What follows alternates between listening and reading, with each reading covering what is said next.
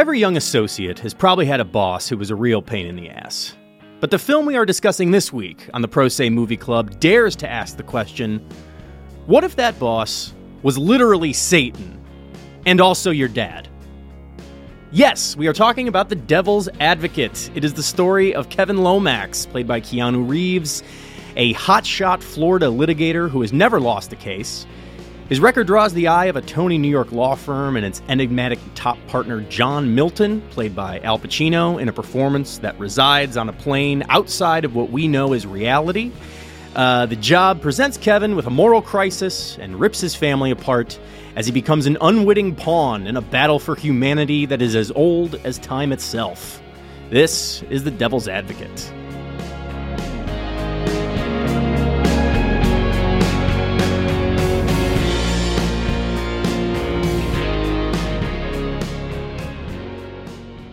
Lose! I don't lose! I win! I win! I'm a lawyer! That's my job! That's what I do! Welcome back to the Pro Se Movie Club, where we got a real humdinger here for you. The great film directors often do, a one for you, one for you, one for the studio, then one for us. Steven Spielberg's like, I'll make Jurassic Park, but you got to let me do the 3-hour Holocaust movie. And I think that applies to legal podcasts, too. We've done a lot of classics of the legal genre, and now we're doing Devil's Advocate, which is a different kind of story, I would say. Here to help me out, as always, my co-hosts, Amber McKinney. Hi, Amber. Happy to be here. Love horror movies, so excited to talk about this. And, of course, Bill Donahue. Guys, I'm scared to talk about this one. Yeah,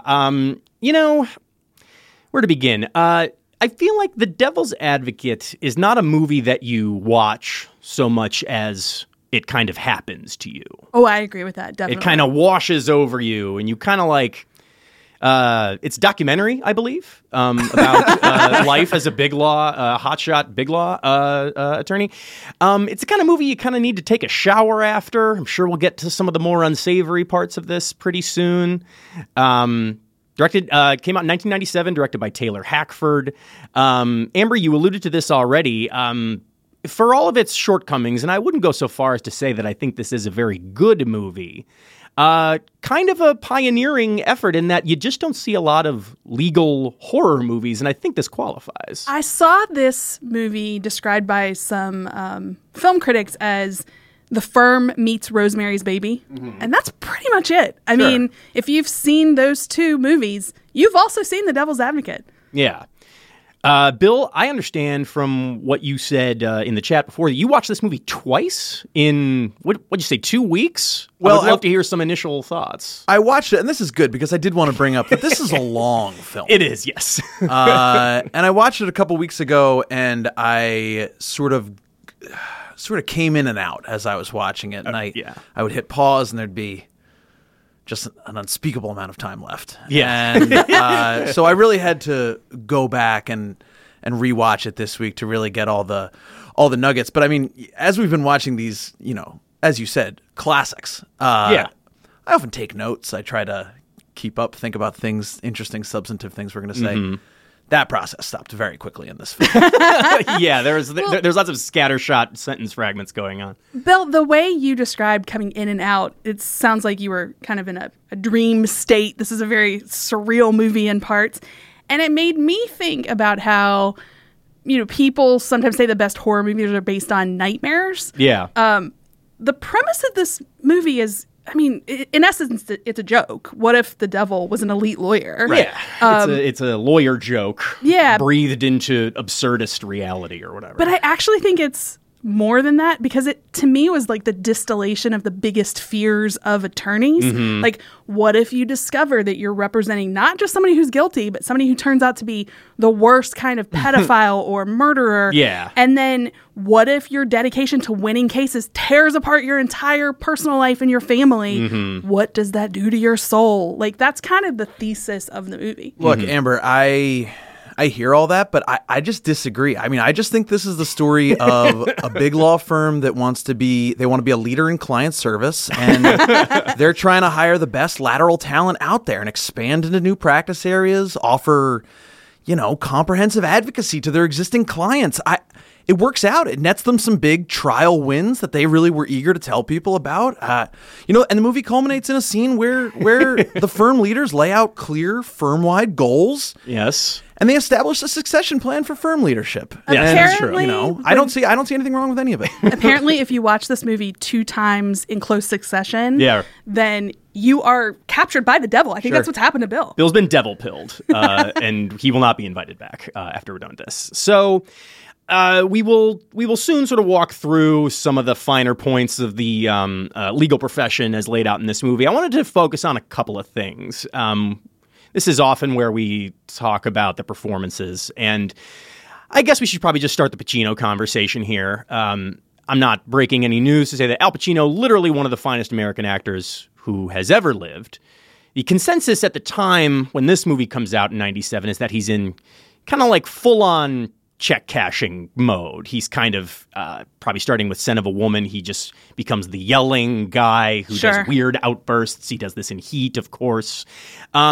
This is one of my favorites of this era of his career. It is not. I want to be really clear about it. I'm talking about this stretch. I'm not putting it up against The Godfather and Dog Day Afternoon and things like that. Sure. Though, I will say, it has the reputation of being this like kind of out of control performance, though not. It is somewhat subdued until the very end, where it just like radiates off the frequency of things that we can measure with human influence. I love his over the top, hamming it up nature, especially at the end. But he does it in winks and nods throughout.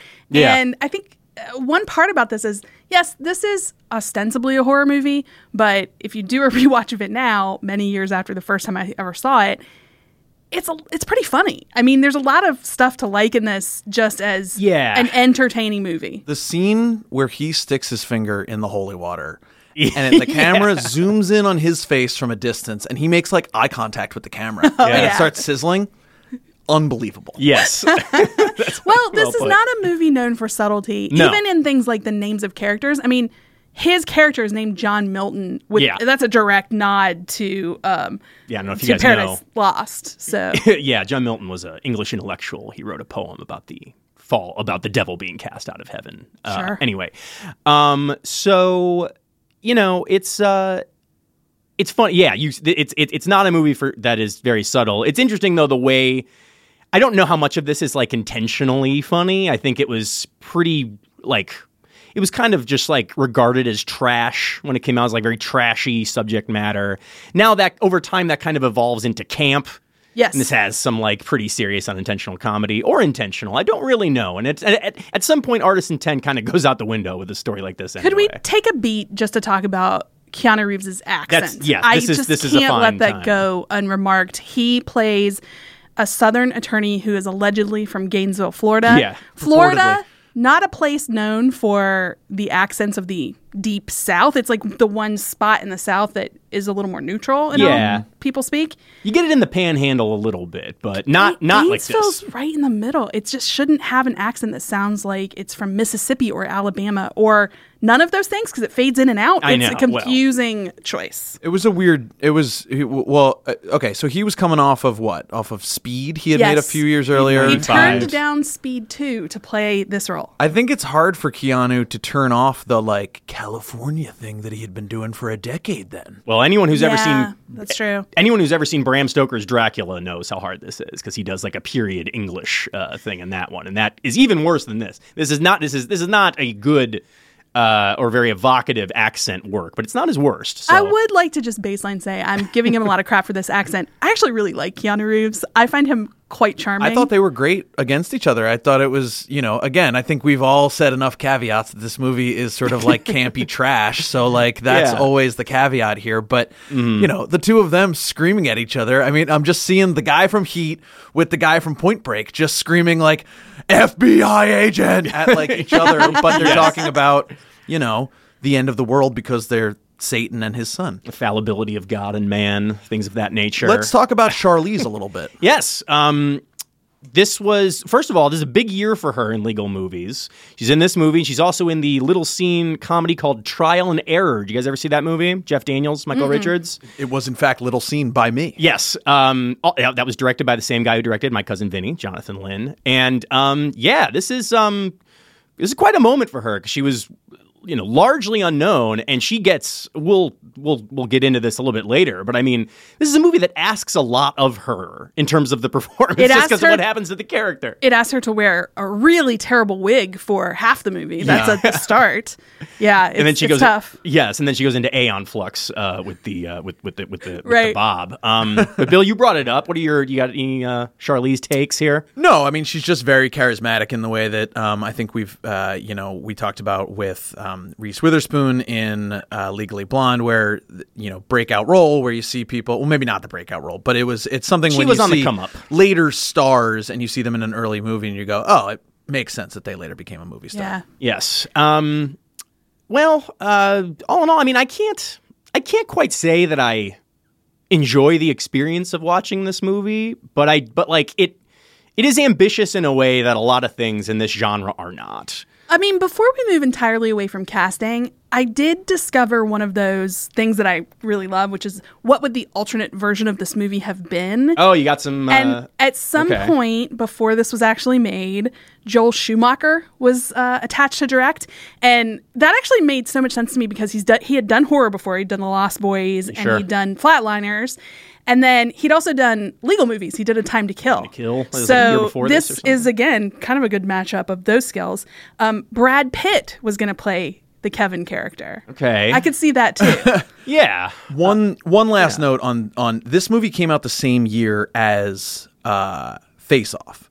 And I have very similar vibes when I watch this movie to that movie. That it is, imagine the pitch meeting when they try to sell this movie. That it's the saying, it's the devil's advocate. Imagine if you have an advocate, and stay with me here, he's actually the devil.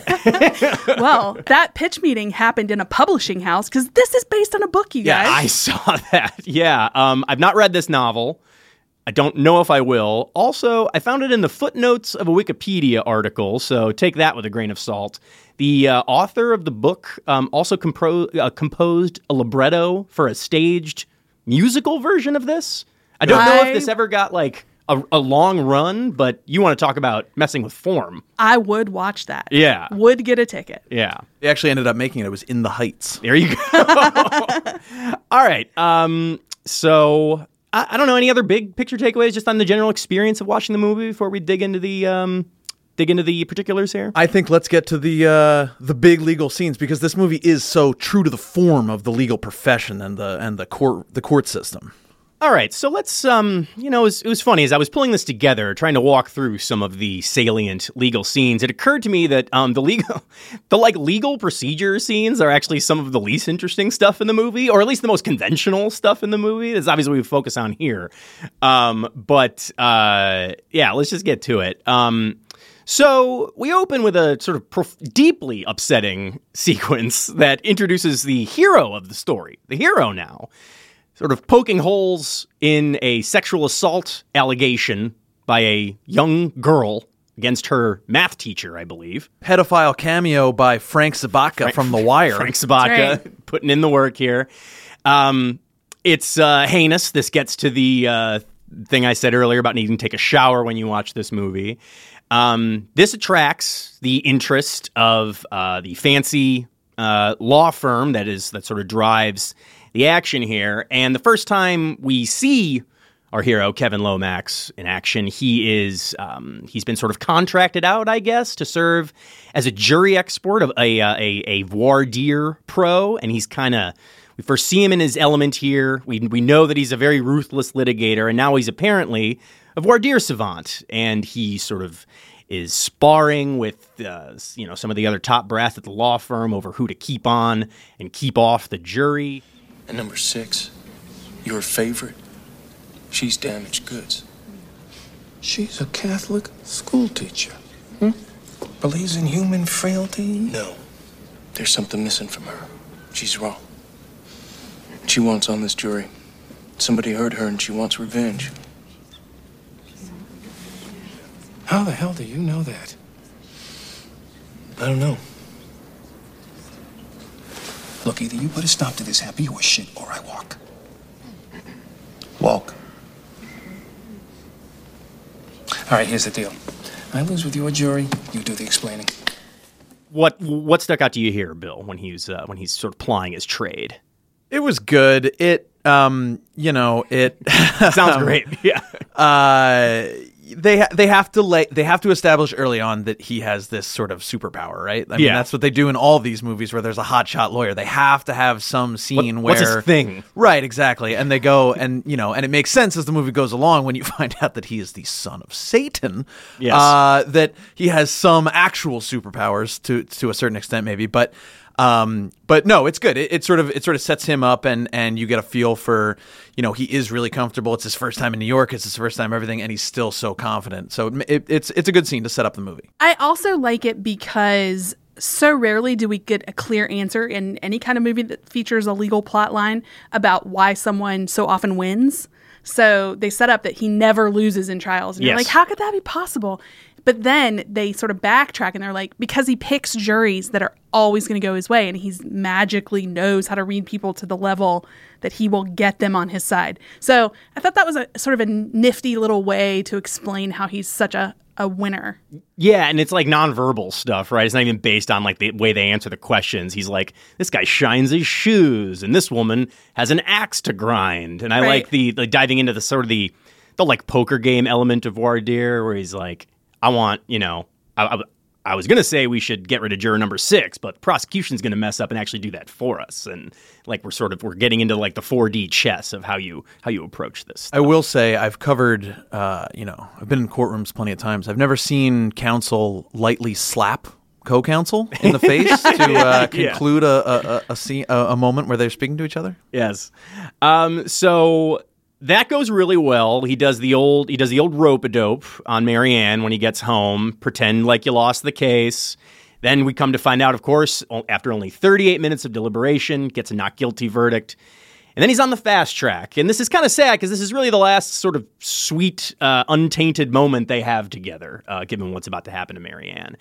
And here is where that leads us to the next one, where he meets the sort of prestigious named partner in the firm. As you said, Amber, Hall of Fame, unsubtle movie name character, John Milton. This is right up there with, I will say, and if you've ever seen the movie Angel Heart, Robert De Niro plays a manifestation of the devil, and his name in that movie is Louis Cypher. Lucifer. Great. Can't say I have seen that film. Oh, yeah. We're not really going to be able to do that here, but you should if you think this movie is crazy. Anyway, so here in this scene with this is the first sort of Keanu scene, and he gives him the full Big Law pitch. He shows him around the swanky office. He asks him if you can handle the pressure of doing this kind of work. And this is interesting because on a couple of levels, I think if you're a sought-after lawyer, you've likely been pitched in some fashion by a big fancy law firm like this. But because of the insane religious imagery that this movie traffics in, it doubles as this, Eden-like, dazzling, temptation, don't touch anything sort of allegory there. So it works on a lot of levels. I really liked all of that. I like how you pointed out that allegory. I've been in my fair share of big, prestigious law firm offices in D.C. and New York. None are quite like this. It does seem pretty typical as a way to dazzle people that might join your firm, to show them, like, look at this beautiful view of Manhattan. Look at this rooftop we have, stuff like that.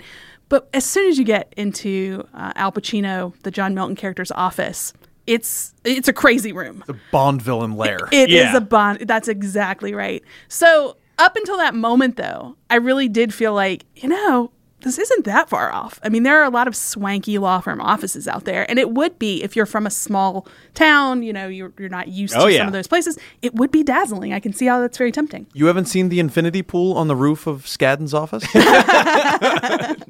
Don't mind that, and watch that first step. The other thing I really like in this scene is when they do a little back and forth on something that we talk about a lot on Pro Se and that gets written about a lot, which is the switching sides. We find out that Kevin used to be a prosecutor and he switched to defense. They have a little interplay about, one day you're putting them away, next day you're setting them free. The pay's better. Pays better, though. You were a prosecutor. Out of law school.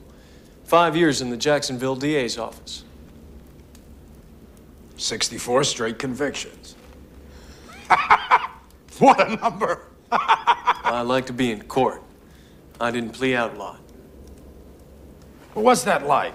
One day you're putting them away, next day you're setting them free. Takes a little getting used to. Pays better, though, doesn't it? Yes, it does. I also like that there's a beat there where this movie does this weird thing where sometimes when I'm like, this is going to be so unrealistic and crazy, they'll throw in a line where I'm like, oh, that kind of explains what they're doing. And one of those lines was Kevin directly asked, like, why does this firm need a criminal defense attorney? Yes. Which is a very logical question. This definitely seems like the kind of firm that is, doing a lot of stuff. Like, it seems like one of those big mega firms that has a bunch of departments, but you wouldn't necessarily see criminal defense. Doing just copping triple murder beats and all that stuff. Right. And Al Pacino very smartly says, I've got some high-powered clients and they get in trouble. So it kind of ties, it's foreshadowing, of course, but it also ties up that loose end of like, wait, why would he work at this firm? Yes. They're trying to offer comprehensive client services, guys. If you murder your wife, we've got a department for that. We're there for you. Yes. This is probably a good time as any to say that Bill and this probably won't matter to you, Amber. I think Bill and I should try to keep the Pacino impressions to a minimum. We've been pretty good so far. We're about 20 minutes in. We haven't said a peep. I can't promise that will hold, but I won't have any. I will say that now. I can commit to that right here and now, that I will not do any Pacino impressions throughout the recording. Bill and I need to have a sidebar to decide how many you get. We'll give you a number for the rest of the podcast. They're like challenges in football. Yeah. I think you get 2. I get 2. Yeah. All right. Okay. Pick your moments. I'm not doing them now. This is we can, I think, move on to the next one. I like the structure of this movie because there is not one central case that kind of drives the narrative, like in something like A Few Good Men or My Cousin Vinny. We get a little sampler platter of like a lot of unsavory stuff that lawyers like this do. The defendants in this case are a teacher accused of sexually assaulting a student, a guy who cuts off the head of a live goat, and then a real estate developer accused of triple homicide. So you get a little bit of everything. I just imagined the writer's room being like, okay, what would the devil think is okay? Let's put them all in. Yeah. And goat sacrifice. You just don't see that coming in this movie. But yep, fits right in. Yeah, we can. The iconic line of this movie. This case is not about keeping goats, transporting goats, or goat licensing. He's right. And that's a perfect sort of interlude into the Moyes case. Philippe Moyes, played by Delroy Lindo. Great little 2-scene action from Delroy Lindo. And I think that, like I say, he's caught on tape by, I think it looks like a SWAT team or like an FBI, door knock raid or whatever it is, cutting the head off a goat. Kevin diagnoses it as a public health case that he thinks is a total loser. Doesn't want to take it, to your point, Amber, about only taking the winners. That's how you keep winning. But what this scene shows us, there's a hearing that introduces us to another round of sort of creative lawyering. He likens the goat. He makes it a religious expression case. Likens the goat decapitation to other religious practices like kosher butchering, which gets a rise out of the judge. Yeah, I really expected him to actually drop the word Santeria, but he doesn't actually do it in the scene, but he comes really close. He basically is saying that. The dark arts. I appreciated just from a screenwriting perspective that, again, you would say to yourself when you were watching this, why is a white shoe law firm representing this guy? And then they just throw one line in, which is, well, he has $25 million in his bank account. We're not sure why. And that's all you need. Yeah. There's money there. That's why they're doing it. That's all I need. I just need a reason for why he's doing it. And if they're going to pay, we're taking the case. Kevin Lomax here is doing a lot of He's finding novel arguments to make. However, we should also note, keeping the win streak alive, this, I think, is one of the first asterisks on that record, because it certainly helps when your client puts a blood hex on the prosecutor such that he can't actually make an argument before the judge. Alex, a win is a win. Now, is that the first moment of supernatural stuff? Because I marked down, it was 58 minutes when when Charlize first sees like a CGI demon face in the changing room. Yeah. And again, I don't mean to keep harping on the runtime of this movie, but maybe we could have tightened up the beginning a little bit. Get to sort of the electric stuff at the end. Was this the first moment that where you start to? Was this before that or after that you really there's like supernatural stuff actually happening? I'm pretty sure this is the first time that happens, but it's they unfurl it in I almost said a subtle way. It's not subtle, but it is sort of it is carefully parceled out to like kind of expand the net of weirdness. It's like, all right, this guy does voodoo, Santeria, like whatever it is. It's like, all right, well, that's a little weird.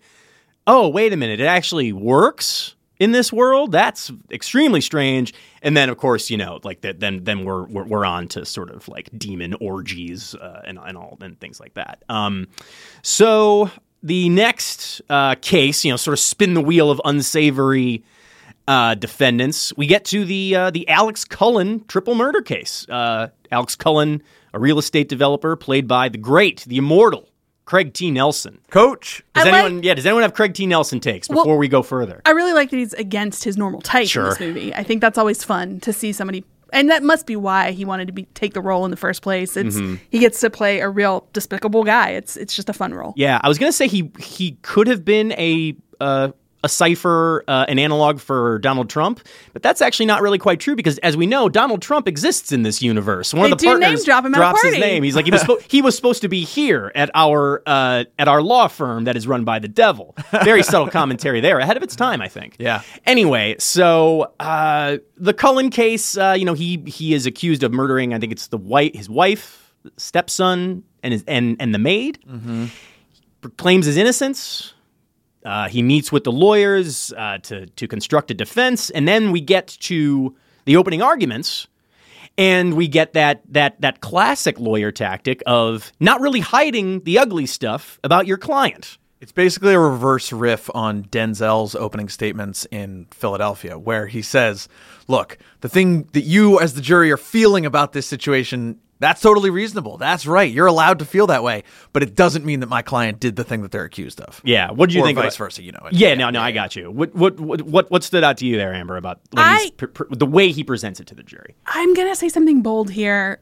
I actually think when we get to the part of the show where we talk about what the movie gets right and wrong, in some ways it gets the spirit of some of these legal concepts and what it's like to be a lawyer exactly right. And this one, I think, is good because the movie does this confusing thing where it's not always clear where it comes down on the idea of, factual guilt versus legal guilt. Yeah. But basically, he's making an argument that's true in the courtroom setting that this guy might have actually done it and he might be a scumbag, but the prosecution has to prove that. So you can think he's a jerk, but until they legally prove step by step that he is guilty, you cannot convict him. I also like that Lomax, when he's making the argument about all the unsavory aspects of his client's character that are immaterial to a murder accusation, he personalizes it. He literally says, I don't like Alexander Cullen. I don't think he's a nice person. I don't expect you to like him. He's been a terrible husband to all three of his wives. He's been a destructive force in the lives of his stepchildren. He's cheated the city, his partners, his employees. He's paid hundreds and thousands of dollars in penalties and fines over the years. I don't like him. I'm going to tell you some things during the course of this trial that are going to make you like him even less. But this isn't a popularity contest. It's a murder trial. And the single most important provable fact of this proceeding is that Alexander Cullen was somewhere else when these horrible crimes took place. It tells it sort of grounds it for the jury. And you make a good point, Amber, about the fact that, like, I think I said that the legal scenes are the least interesting, but what they actually are is the most conventional. It's like, I mean, this would not be out of place in like a murder trial if you had like a problematic defendant. One thing that did stand out to me is pretty funny is that he doesn't tell the client that he's going to do this. Obviously, Cullen didn't want to like rely on this narrative. Turns out he's got an alibi. We'll talk about the alibi in a second, but that he was having an affair with his mistress at the time. I think you're in good territory in a legal movie when a client throws his lawyer against the wall, which happens soon after he makes the opening argument. You're in good territory there. And he says, like, I'm going to bust my ass to make sure that they hate you, because that's what's important here. Then the aforementioned mistress, who is his assistant. You know, that's probably the most telegraphed thing in the world. As soon as you hear him say that he has an assistant named Melissa, she's going to become an important person here. Lomax peppers her with the old sort of mock cross-examination, where we see a little bit of the witness coaching that is pretty typical in trials like this. Once again, another scene that just turns on a lurid, sexually depraved thing the big trial in this legal movie turns on whether or not this guy is circumcised or not, and whether or not she can recall that. And yes. It's, so you go from the first scene with the pedophile to the, Marianne discovering that there are demons while they're all nude in a changing room. Every scene in this movie, aggressively tries to paint a layer of sexual, stuff onto everything else. The subject matter aside, the methodology is pretty interesting. We hear him coaching her on, she's given answers that are too long-winded. That's something you hear all the time.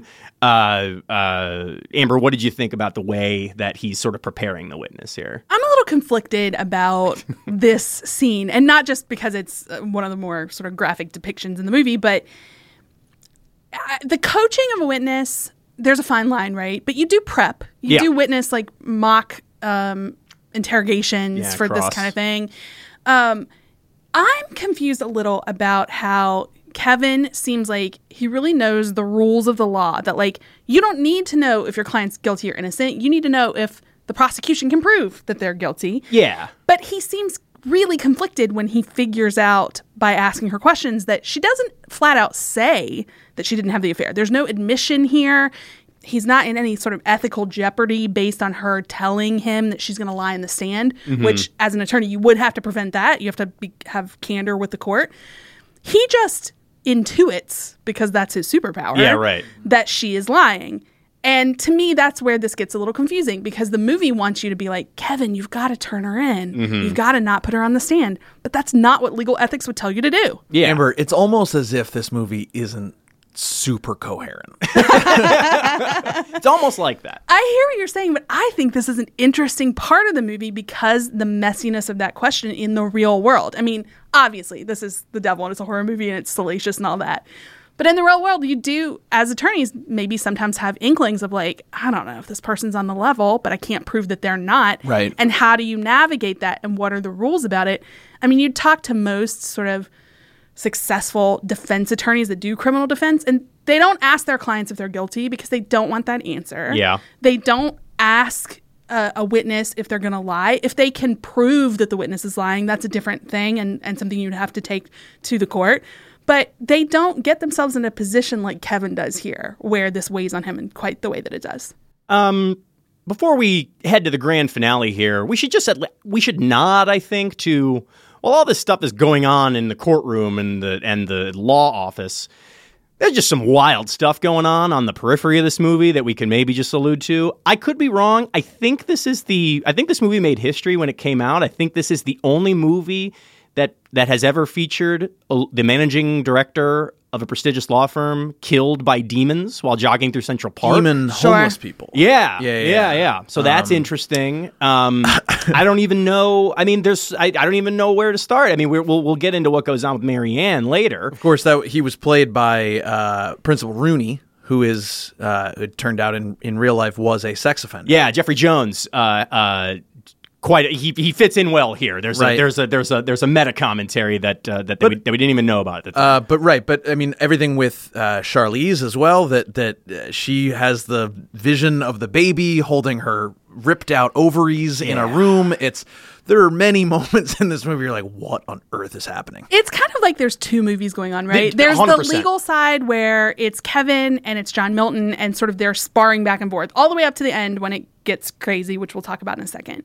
But then on the separate track, you have, in some ways, a more traditional horror movie. You have people getting murdered, seeing demons, seeing visions. Like, that's all the trappings. Okay, guys, like I said up top, I love horror movies, and this is very, it sort of traffics in those tropes that you expect, that you're going to have some essentially jump scares happen in this movie, and some sort of surreal dreams people are having, stuff like that. So it is the melding of sort of those two worlds. Yeah. And what tees us up for the end game here is Kevin's wife, Marianne, Charlize Theron, has committed suicide in a mental institution. Horrific scene, by the way. Well, we should say, though, he goes ahead with the witness who lies and gets Craig T. Nelson off on the murder. That's a key part. I mean, because he sort of swallows the ethical conundrum and just moves ahead, which is sort of, to the extent this movie does have a coherent plot, that is sort of the last moment where he steps over the Rubicon. Yes. So, he's dominating in his professional life, clearly. Bending ethics rules or whatever we're saying here. He's coming away with all the W's. The streak is alive. Personal life is another story. His wife, like I said, has committed suicide in a mental institution where she was placed after accusing Milton, Al Pacino, of raping her during the time when he was in court with Kevin. This sort of tees up a final showdown between Kevin and Milton, which is preceded by a favorite trope of mine, the eerily empty New York City sequence. Yeah. If you're ever watching a movie and that happens. Vanilla Sky. Look, guys, I really liked those eerily empty New York City moments up until the year 2020. And now I see them in movies and I hate them now. I used to love that too. I used to think they were like, oh, this is what movies do when they want to show how serious it's gotten. Whoa, something's up here, and folks. now, anytime I see one, I'm like, oh, no, I don't want to see this ever again. Yeah. So, at this point, there's such a weird expo dump going on. There's no sense trying to untangle it, but also Kevin's mother at this time tells him. Yes, that's what I was going to say. Yeah, okay. Yeah. That Milton is in fact his father, whose past has been obscured a couple different times throughout the movie. So he goes to confront him, and here's where we really get. This is what the whole movie's been building to. This is what the middle stage of Al Pacino's career has been building to. It just takes such a turn, right? Because a bunch of things happen all at once. That there's the reveal that he's the father. The FBI agent reveals that the firm is manufacturing arms deals and is essentially like a Bond villain. Actually, is a Bond villain. The feds are closing in. And then in. he's run over by a car and dies. Yes. It's just, and then Charlize Theron stabs herself in the neck, and the movie just hits the gas with like 25 minutes left. Yeah, you can feel it start to vibrate in a way. It's really weird. And again, to get back to the runtime, that I wish they had just gotten to this a little bit faster. Because once you click into that, you're like, this is amazing. This is what I want out of this movie. So we get to Milton's. Kevin confronts him, holds him at gunpoint. In fact, the gun that he got from Cullen. Funny, that's old. That's the old Chekhov's gun thing. And let me see if I have this right. You guys tell me if I'm misreading what's going on here. Sure. So Milton reveals that this entire thing, recruiting Kevin to the firm, is part of a centuries-long ploy to overthrow God or demolish God's experiment with humans. Yes. And also that he is the devil. And he has chosen to do it through the vehicle of an elite American law firm. Look, you're laughing, but this makes perfect sense to me as a horror movie watcher, and because my favorite part of this showdown climax scene, which is quite long, is actually Kevin saying, why the law? Oh, yeah. Why lawyers? Why the law? And then the devil says, because the law, my boy, puts us into everything. It's the ultimate backstage pass. It's the new priesthood, baby. Did you know there are more students in law school than there are lawyers walking the earth? We're coming out! Guns blazing! The two of you, all of us, acquittal after acquittal after acquittal until the stench of it reaches so high and far into heaven it chokes the whole fucking lot of them. That is probably my favorite little speech, soliloquy from Al Pacino in this whole movie, because he's not wrong. I mean, the law really does touch everything. I mean, I know he's the devil. He's saying it in a really negative way. Acquittal after acquittal after acquittal. But here's the thing. I think that counts as a Pacino impression, by the way. Sorry. Broke the rules. we do talk on Pro Se all the time about how whatever is the top story going on in America, there's going to be lawsuits. There's going to be blowback on a policy level that involves lawyers. There's just, the law really is involved in everything. It really is a backstage pass, like he says. I also really, yes, I mean, that's 100% right. If the movie has a spoken mission statement, you get it there, in no uncertain terms. The practice of law can and will crumble God's grand experiment. There you go. At the very least, you will get access to anything you want. So your aim could be good or bad, but you'll have the access to make it happen. Calls it the new priesthood, which I think is pretty funny. Yeah. The other thing I like, and this is sort of separate from the legal mission statement. Before we move away from this, I did want to say one thing, and this is just because this is my favorite lines in the movie. He says that there's more students in law school than there are lawyers walking the earth. And I was like, that can't possibly be right. So I actually did fact check that. How are we looking? I fact checked it with modern numbers, like current numbers, not 97 numbers. I did it for the year 2000. In the U.S., in the year 2000, there's about 1.3 million lawyers, a little more than that. Mm-hmm. Total JD enrollment that same year was 114,000. So he's off on his math, but the concept remains. You have to remember, he's manipulating reality and time itself. Sure. So, maybe we'll give him some rope there. Well, but here's what this scene... Still a lot of lawyers. Here's what this scene did, which sometimes annoys me in a movie. They took what would have been fine if you had left it a little squishier, and they tried to literalize it a little too much. They tried to give you too much exposition, and no, I'm literally Satan, and there is a plan here. I have so many names. I'm going to take over, and I've been planning for a set number of years. Number one for you, Alex. Yes. It's just too, if they had left it a little bit more, we could get behind it a little bit. If they left it a little bit, I completely disagree. They left it a little bit more, it wouldn't be the glory of this movie. Yeah. The lack of subtlety is what I like about this movie. Yeah. Well, again, and I keep returning to, the pitch meeting for this movie. Imagine being like, okay, so and you're still with me, right? This is Bill's generic New York guy. This is not a Pacino impression. Yeah, it's a good. I've heard him do this before. In the moment, the climactic moment, the hero saves the world. Oh, how does he do it? How does he save the world? Well, he shoots himself in the head midway through incest to avoid creating the Antichrist. And actually, that reminds me, he does do that. Bill's 100% correct on that. I know you had some Connie Nielsen notes that you shared with me before we started the show. Well, it just, we all love Connie. What's not to love about her? Unfortunately, she has had to have incest be a central part of two of her biggest roles, between this and Gladiator. Oh, right. Commodus is real into all the creepy sister stuff. Yes. Her name in this movie is Christabella Andreoli.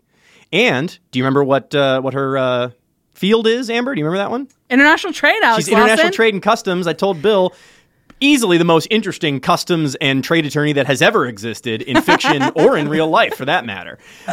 So one last thing. Just a little kind of movie-making thing. I like the character design on Pacino in this scene quite a lot. He's still wearing the same clothes, but his hair is kind of wild, and his shirt's unbuttoned, and the cuffs are rolled up. Al Pacino, by the way, now dresses like this in real life. By the way, that's true. The CGI though was actually a dumpster fire. Okay, wait. It felt real, again, like late '90s screensaver. This gets to the camp stuff of it all. Potato, I guess, with us in this movie, but I actually looked up and watched a little video about the making of that CGI where Al Pacino goes from his current age. That is time age, you will never get back. Yeah, right. I feel great about my life choices, guys. Al Pacino goes back in from his current age to his, I guess, truer form. The fallen angel. So it takes him through what looks like a younger Pacino and then to Keanu Reeves. Yeah. A couple things I love about it. It's a real flash and you miss it scene, but they spent a lot of money on it. And you do see a lot of physical similarities between a young Pacino and Keanu Reeves, so I like that. But they actually went back to the artists and makeup effects people that worked on The Godfather and got an old face of Pacino and used that to digitally build that in. That's good stuff. So that's a pretty great little detail. Yeah. So you might not love that as 90s CGI stuff, but I think there's a lot of attention to detail there. Yeah. Take us home for the landing on how this plot resolves. Yeah, so as you say, as you astutely pointed out, Kevin kills himself mid-coitus or just about to have coitus with his... Gino's holding her hand. With Connie Nielsen. It's really just... It's very Old Testament stuff. And of course, we are now zapped back to the opening sequence of the movie. Kevin is sort of taking a beat after the little girl has testified against her teacher. And he's sort of, I guess, given I kind of have trouble tracking exactly what's going on here, but he's given a second bite at the apple here instead of mounting a forceful defense of the pedophile teacher, Frank Sabatka. He does the noble thing, stands up instead of cross-examining the girl and poking holes in her story. He removes himself from the case, apparently risking professional sanction. Risking disbarment, as a reporter yells at him. Risking disbarment. He's friends with the reporter, by the way. We can get to that in a second. And then as he makes his way out of the courtroom, we get one last little twist of the knife where the personage of this journalist is revealed to be Milton again. And then, of course, we get the iconic vanity. Definitely my favorite sin. The movie then ends with a Rolling Stones song, and I'm not sure why it's Paint It Black and not Sympathy for the Devil. Just a note. Any other thoughts there? Well, a few things. One, while I love that final line, you'd think he'd go with one of the 7 deadly sins. Vanity is not on that list. Is that right? That's right. I did not fact check that. It is not on the list of 7 deadly sins. I mean, you could, I guess, make it pride. Pride, I think, is what they're going for there. But you'd think he would have said pride. The word pride. Yeah. It just Devil would have is been a stickler cleaner. for details, you'd think. Yeah. The devil is in the details, as they often say. I think this ending to the movie also sort of moves us into the bucket of like, what do they get right or wrong about the legal system? Yeah, we can probably just I kind of want to do it all together. Yeah. Because before, I praised the idea that Kevin seems to know the difference between factual guilt and legal guilt and what your role is as a defense attorney. But the supposed win for him is to go back and actually ignore his duty to zealously represent his client in the middle of a trial based on nothing more than a gut feeling that the guy is guilty, no actual facts that he would need to disclose to the court. Well, it's based on a lot more than that. He's been put through a psychotropic experience enginered by the devil. I don't know if you... As much as I have fun watching this movie, I know. What I don't like about it is that it's an impugnment of the way our system is structured, but it's structured that way for a reason. It's not That's about an understatement. It's not about evil lawyers protecting guilty people. The way the system's set up to work is that a vigorous defense is designed to either protect the innocent or ensure that it's like judges and juries that make these decisions, not the cops and the lawyers. Mm-hmm. So having the ultimate authority to decide who's guilty of a crime and therefore withdraw in the middle of the trial and make a big scene, it's posited as if that's a positive choice by Kevin, and it's actually not. But that was such a trope in 90s and 2000s legal and police dramas that there was always this sentiment that, civil liberties are getting in the way. If we could, it's these pesky lawyers, these pesky activists, and they're keeping us from, getting the super predators out there. And I think we've obviously gotten away from that in the last 10 years as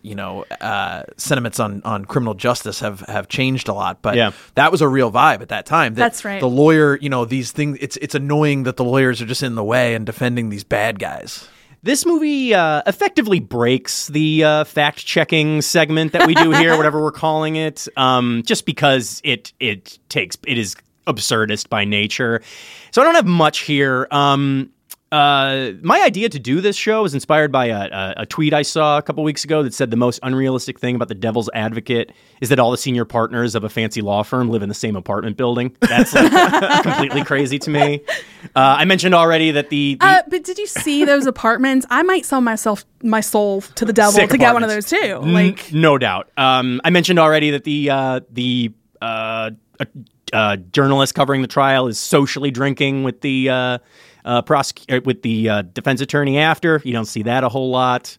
Speak for yourself. Well, okay. Similarly to that, in the first version of the trial that opens the movie, Kevin realizes the guilt of his client, and he yells at him in the middle of a courtroom out in a hallway. People are walking by. It's like everyone can see it. There's no discretion there at all. That would never happen. The liberties they take are pretty evident, and it's kind of even a waste of time to spend a lot of time talking about it. But a lot of the legal procedure and stuff, as I said already, is fairly straightforward. And I thought you said you had some high marks in that one, Amber. I did. I mean, more the broad picture of stuff they got right. And we've touched on a few of these, but I just want to kind of give my list of what they were correct about. I think one of the biggest one is that you don't see a lot of jury consultants in movies. Yes, that's true. So they're pretty accurate about how that's a real thing. It's important for really big cases. If it was a really wealthy firm, they would hire jury consultants. Yeah. So that's pretty real. I think, generally speaking, they do a pretty good job of laying out all the various ethical dilemmas. I know that seems silly to say in a movie about the devil. Yes. Yeah, there's ethics in here, no joke. But they do them in a way that's a little more nuanced than you see in other legal movies. Yeah. I mean, it's what we've talked about before about what is the role of a defense attorney? How much does a client have to tell you or a witness have to tell you before you're obligated to tell the court? Where's that line? Mm-hmm. It's not where common people might put it because legal ethics is pretty complicated about where you stop and have to do something different. So I think that's all pretty interesting that a movie this campy can have some things that are really spot on. Amber thinks that the movie about the devil running a law firm is really tight on the ethics, and that's good. One more thing they got right, I think, is the devil's complicated. Yes, I was just saying the work-life balance of working at a top law firm. Oh, now I don't know if your wife is gonna have visions of the devil, but your partner may not be happy with you. That's the true. Hours you're working. I also know, Bill, you had said that this movie inspired some real-life litigation. You want to tell us a little bit about that? There was a real-life copyright lawsuit that came out of the movie. It was like 2 months after the movie came out in 1997. Warner Brothers was hit with a lawsuit that claimed that there was a sculpture in Milton's house that was a copy, but a distorted one, of one that was featured in the National Cathedral in Washington, D.C. The case was filed by both the cathedral and the sculptor who made it. And the complaint said that the movie featured a, quote, grotesque distortion and unauthorized use of a profound and beautiful religious sculpture. Really singing his own praises there. Yeah, wow. So sick sculpture, me. Warner Brothers pretty quickly settled. Okay. They were sort of forced to do so because a judge ruled they made a fair use argument fairly quickly, and the judge ruled that they were probably not going to win that argument and granted a preliminary injunction on the grounds that the movie had likely violated the copyrights here. So the agreement allowed for the theatrical release to continue to the extent that it was still out in movies and for even the rentals to go forward as planned, but it forced Warner's to edit out the sculpture from subsequent releases of the movie. So the movies that we all watched on presumably Netflix, these are the compromised HBO Max, definitely did not have this sculpture in it. Okay. Very interesting stuff. This is a movie that is explicit in its worldview, in its thesis statements, but I think it would be wise for us to kind of put a bow on this. Amber, we'll start with you. What do you think this movie's sort of worldview of the law is, or what does it speak to in sort of high levels here? For me, it's ego is bad. Yeah. That's sort of the take on what's going on with lawyers and people in general. But I think the worldview is don't prioritize never losing a case above everything else in your life, including your wife, your personal morals, your legal ethics, your mom, really at every turn, Kevin chooses his own wins Yes. above everything else. The line I like about this, there's a point where Charlize Theron's character is already in a lot of distress. She's being taken to a mental facility. And John Milton asks Kevin if he wants to Yes. drop off the murder trial he's working on and go tend to his wife, because free will is very important in this movie. Yes. And Kevin says, "You know what scares me, John? I leave the case. She gets better, and then I hate her for it." Yeah. It's your wife, man. She's sick. She needs you. She's got to come first. Wait a minute. You mean the possibility of leaving this case has never even entered your mind?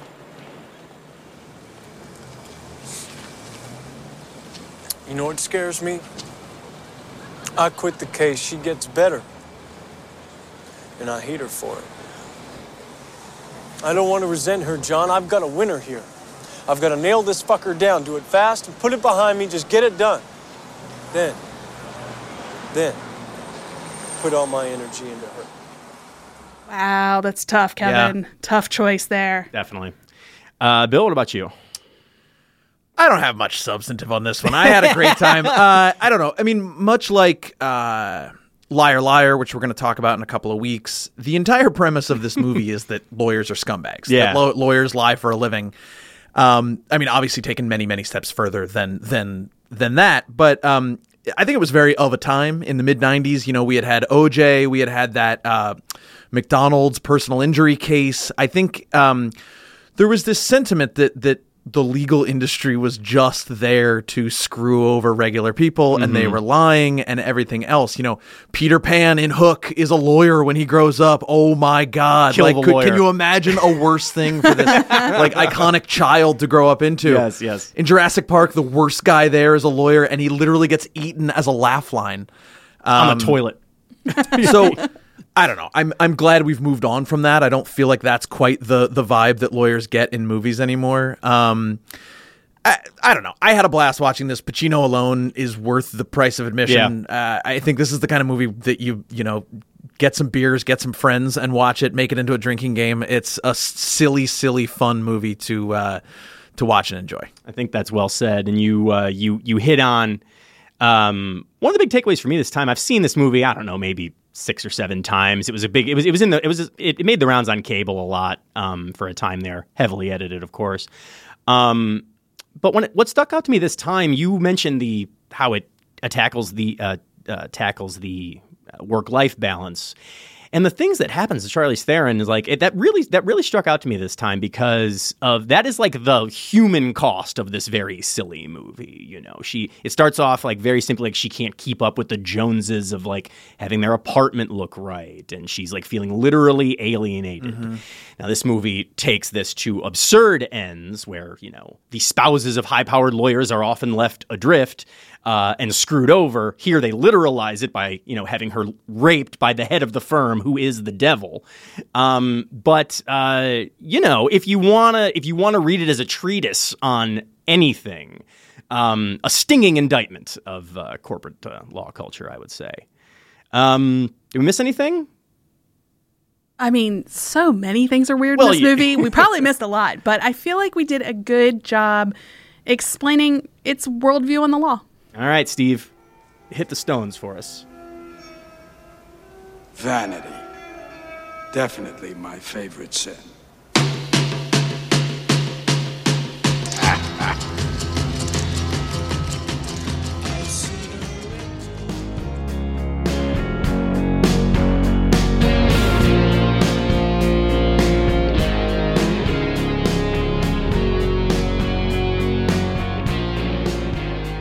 Thanks for joining us this week on the Pro Se Movie Club. We'd like to thank our producer, Stephen Trader, for editing today's show, as well as our graphic designer, Chris Yates.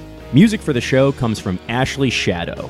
The Movie Club will return next week to discuss the dark underbelly of products liability litigation and big law fixers when we break down Michael Clayton. See you next week.